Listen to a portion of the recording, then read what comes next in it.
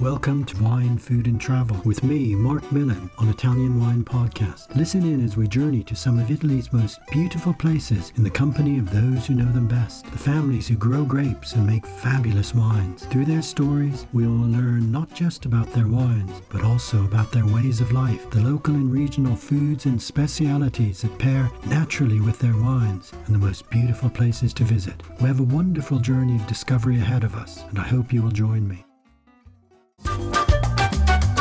This episode is proudly sponsored by Vivino, the world's largest online wine marketplace. The Vivino app makes it easy to choose wine. Enjoy expert team support, door-to-door delivery, and honest wine reviews to help you choose the perfect wine for every occasion. Vivino. Download the app on Apple or Android and discover an easier way to choose wine.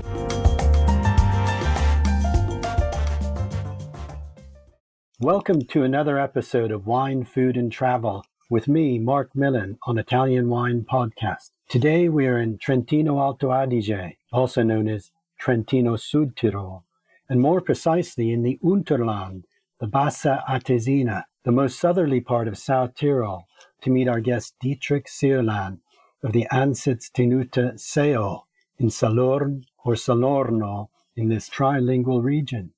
Good morning, Dietrich. How are you today? Hey, good morning, Marc. Happy to be here with you. I'm pretty fine. We are actually harvesting today, so it's a great opportunity to skip some hard work and do some nice work.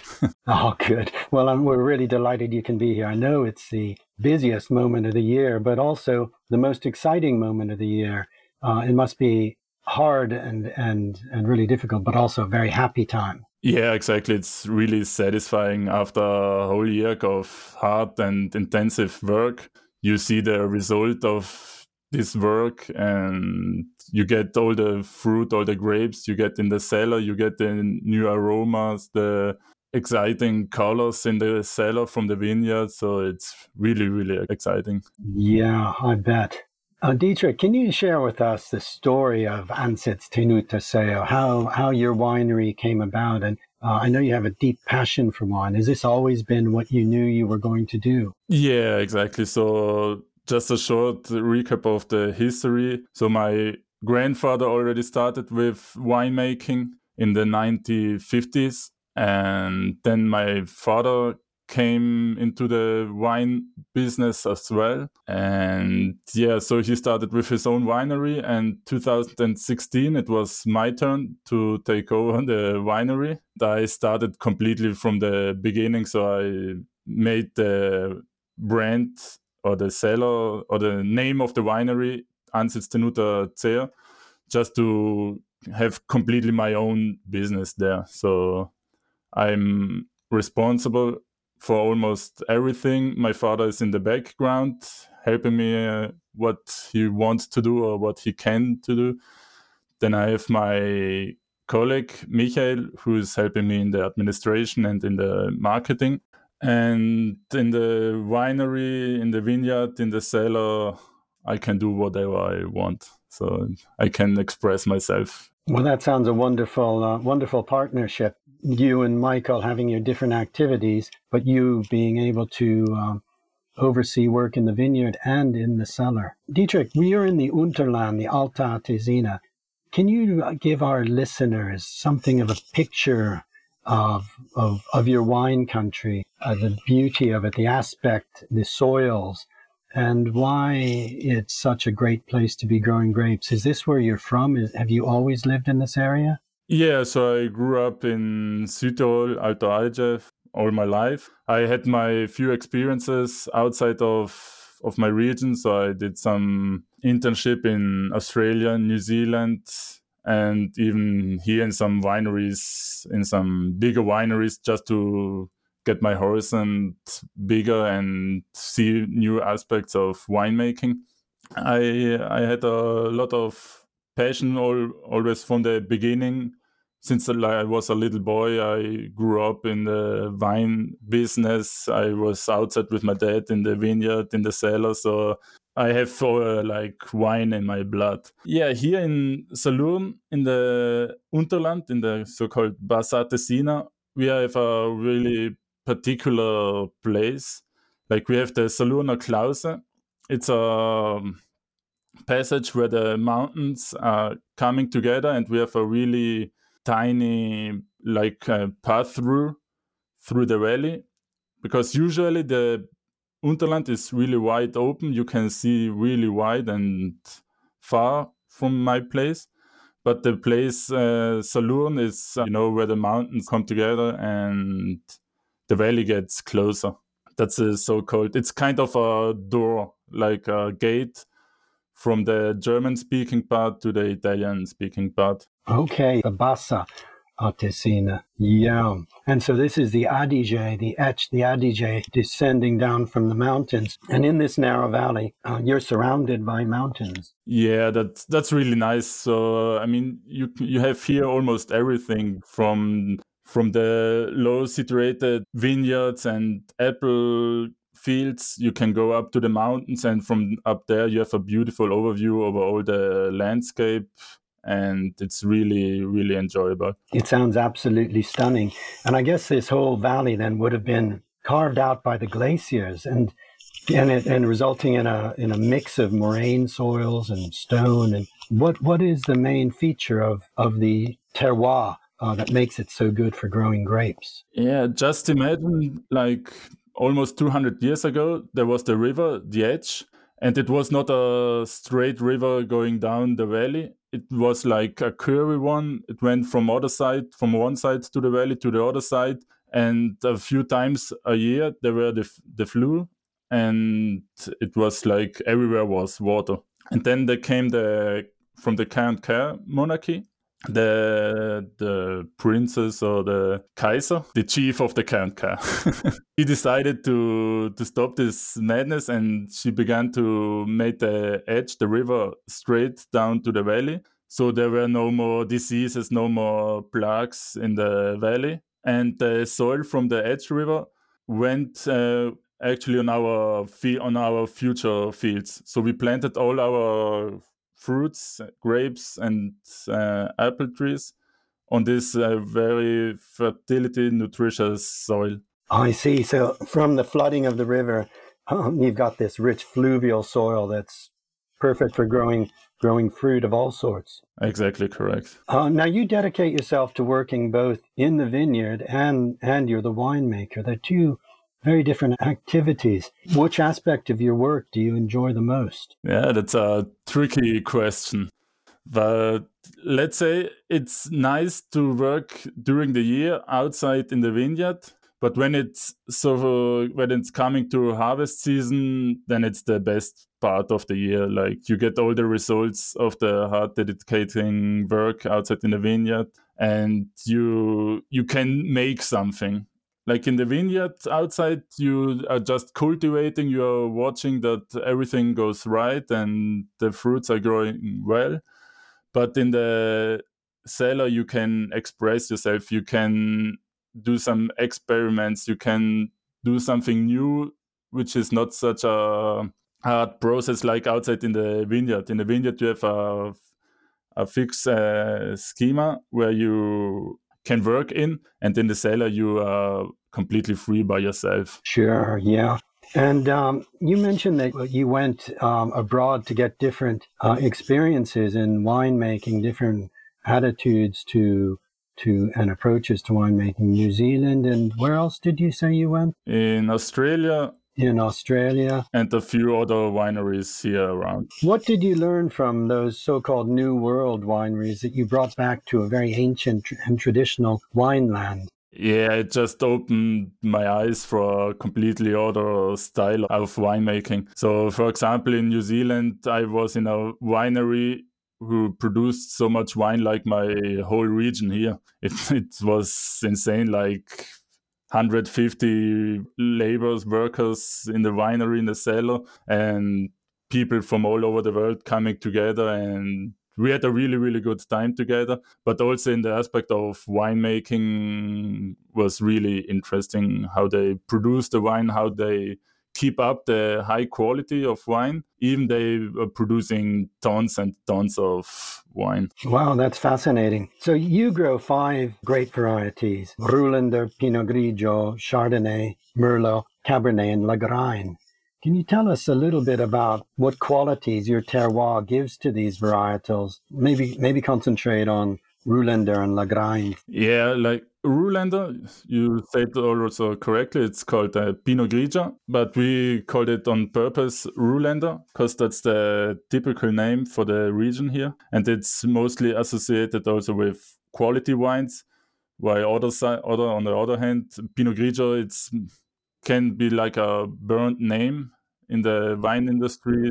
Some people may be connected with just quantity wine and not so high quality wine. Our Ruländer, it's in the Bunkel, so it's the name of the field. It's called Bunkel. It's a 20 years old Guyot system, also growing on the Guyot system, Ruländer. And it's the perfect age for making a great quality wine. So the harvest season for the Ruländer starts in the beginning of September. Depends on the year, but around about beginning of September. And it's really, really good for the microclimate we have in this area. So we can keep going with the maturity in the vineyard and to pick the fruits at the latest possible period. You're getting a more riper, more structured style than, as you say, the lighter Pinot Grigios that perhaps are flooding the market and affecting the name of Pinot Grigio. That's correct. And so we are really glad to have the really ripe Ruländer in the winery, where we have it's a really fruity, fresh, acid with a low acid Ruländer. And it's also really nice floral bouquet and really nice fruit like honey melon, but also kind of typical local fruits like pear or apple. And the Lagrein? Yeah, the Lagrein, it's a really special wine. Like it's almost exclusively for Südtirol. It's a so-called autochthone variety. And for my place in Ceolan, it's not really typical. So the typical growing places are up to Bozen, the Magdalena area. But Lagrein was always cultivated here in this area. So my father decided to plant Lagrein too and to give our best. And I think we did really, really well with a Lagrein here. So it's not like the heavy, high alcoholic Lagrein from the other regions here in the area. So it's if you know Lagrein, you see always this dark ruben red color. And our Lagrein is like not so dark, not so heavy in the color. It's a middle sherry red. It's also from the tannins. They are softly gentle and not so dry on the tongue. So it's a really drinkable, fresh red Lagrein. Oh, that sounds a beautiful style. I love that lighter style of red. Still that deep, because Lagrein always has a lot of color, doesn't it? Even if yours is lighter. You should watch my hands. We just harvested yesterday the Lagrein. Is that right? Yeah. And they get dark straight away. That's insane. And then you're also growing some so-called international varieties, but these are grapes that have been grown in Südtirol for a very long time as well. Yeah. The Chardonnay, Merlot, and Cabernet. Yeah, just imagine Ceolan is the 5th biggest community in South Tyrol producing grapes, and the biggest one producing white grapes. So just imagine we have here a lot of Chardonnay, white Burgunder, and Pinot Grigio. And we have also the Chardonnay in our winery. And there we are doing 2 types of Chardonnay. One classic, so it's majored in the classic stainless steel tank. And the other one, we have a selection, which is harvested almost 10 days or 2 weeks later than the Classico Chardonnay. And there we have a third part we have in the new oak barrel, and the other part stays in the stainless steel tank for almost 10 months. Right, and then you do the assembly. Exactly. So that's more the international Chardonnay, like you can compare with maybe California in the US. Now, let's turn to tasting wine, and you have a particularly welcoming wine cellar attached to the winery, the Dürer Schenk Vinothek, or Enoteca, named after when the painter Albrecht Dürer passed through Ceolan. Tell us about this. Yeah, exactly. That's a nice story. So many tourists, they came here to this place and they're asking about the name. How does it come? A famous artist from the Renaissance in Germany. We're naming a Vinothek after him. So many doesn't know that in the mid, or a little recap in history, Albert Dürer went in the midst of the 16th century from Nuremberg down to Venice. And on his way down to Venice, he stopped in Ceolan, and he was really fascinated by the landscape here. And so many pictures from him are showing the area here.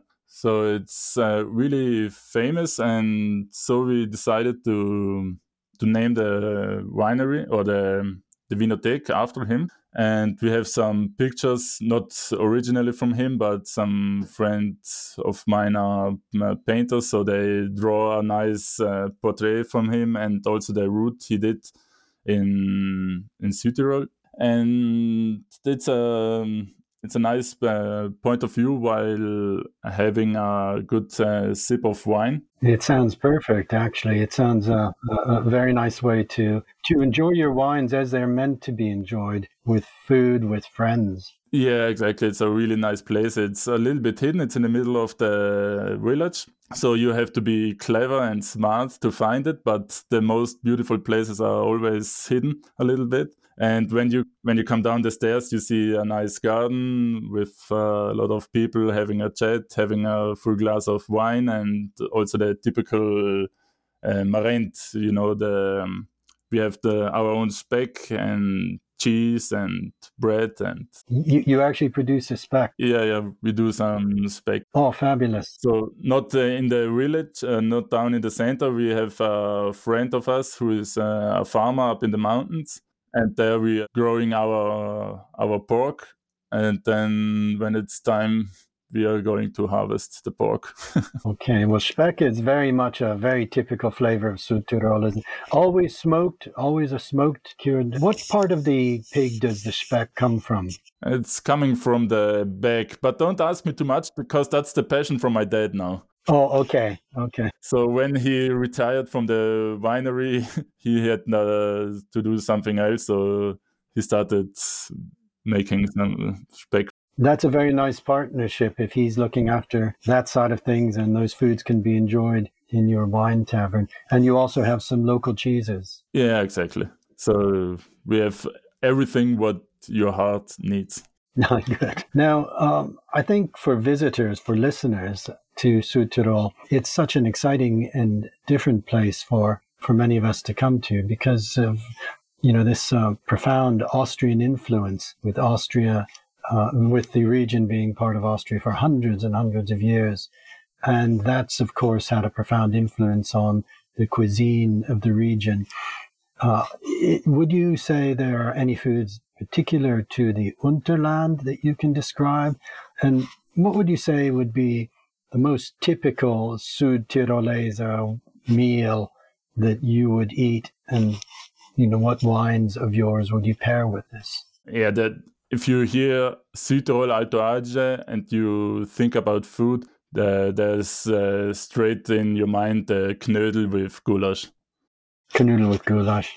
Those are the dumplings. Yeah, I don't know if there's a English term for that cuisine, but I think we would probably say dumpling. I love the knödel, and various types of knödel, correct? Yeah, exactly. We have the Speckknödel, then spinach knödel, cheese knödel. So also for the dessert, we have the prune knödel. Okay, so a sweet dumpling made with plums. Yeah. So Yeah, exactly. So we have almost everything. And now in autumn, the maybe most special food is the What's that? so-called Ceolan. Mm-hmm. Ceolan, it's a typical food you get in different chunks. So that are not restaurants; those are just open restaurants for a few months in the year. It's mostly run by families, and they are doing their own wine, their own food, and it's really, really good. And there you can eat from the Schlutzkrapfen in the beginning, then you get a huge plate of meat like sausages, the blood sausages. You get, I don't know if your listeners likes giblets or, innards. Yeah. We like everything on Italian Wine Podcast. Okay, so I'm curious if someone going to Turklen and is ordering some giblets. Actually, the Buschenschank, that's a very interesting tradition. Again, something that comes from the Austrian heritage. It's true still that the branch of fir is put over to say when the Buschenschank are open. It's only permitted for certain months of the year. Is that right? Exactly. So that's kind of a law in the Italian system because they don't get a license for a restaurant, but they can get a license for the Buschenschank, and then they are not allowed to open the whole year. So I'm not sure now, but I think like 6 or 7 months per year they are allowed to serve drinks and food. Right, and it has to be their own produced wines and local foods from either they produce or around them. Exactly. You already had once at Turklen. Yes, yeah. No, that's just the sort of place I think is really lovely when one finds yourself in an area, and it's a time when these places are open that I would be making a beeline to, and I'm sure our listeners would too. So you're highly experienced. Well, not as much as I'd like to be. I would love to come back because it is such a beautiful area, and I'd like to come to sample your wines too and meet in person. You are more than welcome. It'll be a pleasure. Now, finally, for our listeners, if they find themselves in your area, can you recommend a local restaurant that serves very typical cuisine? And maybe perhaps one also that's doing things a little more creatively? Let's say we have a high standard of restaurants here. And it's hard to pick one restaurant where you should have to go. But we have a nice little restaurant of high quality food in the Trentino, so the village next to us. It's called Vecchia Sorni. It's a good client of us, and he's producing really typical Trentino Südtirol food. And of course, he serves good wine. And it's a little bit above the Piana Rotagliana, so the valley of the Trentino. And you have a really nice overview. You see the Brenta Mountains. I would recommend to go there. Oh, wonderful. That sounds a beautiful spot. Well, Dietrich, thank you so much for taking some time away from your harvest. I know you'll be going straight from the microphone on the tractor. Onto the tractor. I have to pick up the boxes of grapes. Good. Well, it's been a real pleasure learning the story of Ansitz Tenuta Seo, and I really enjoyed talking to you. I look forward to meeting, and I particularly want to visit your Durashanka Vinotech to try your wines over a plate of the spec that your father's made. So best of luck for the 2021 harvest, and I hope to meet soon. Thank you very much, and good day, everyone. Bye-bye for now. We hope you enjoyed today's episode of Wine, Food and Travel with me, Marc Millon, on Italian Wine Podcast. Please remember to like, share, and subscribe right here or wherever you get your pods. Likewise, you can visit us at ItalianWinePodcast.com. Until next time, chin chin.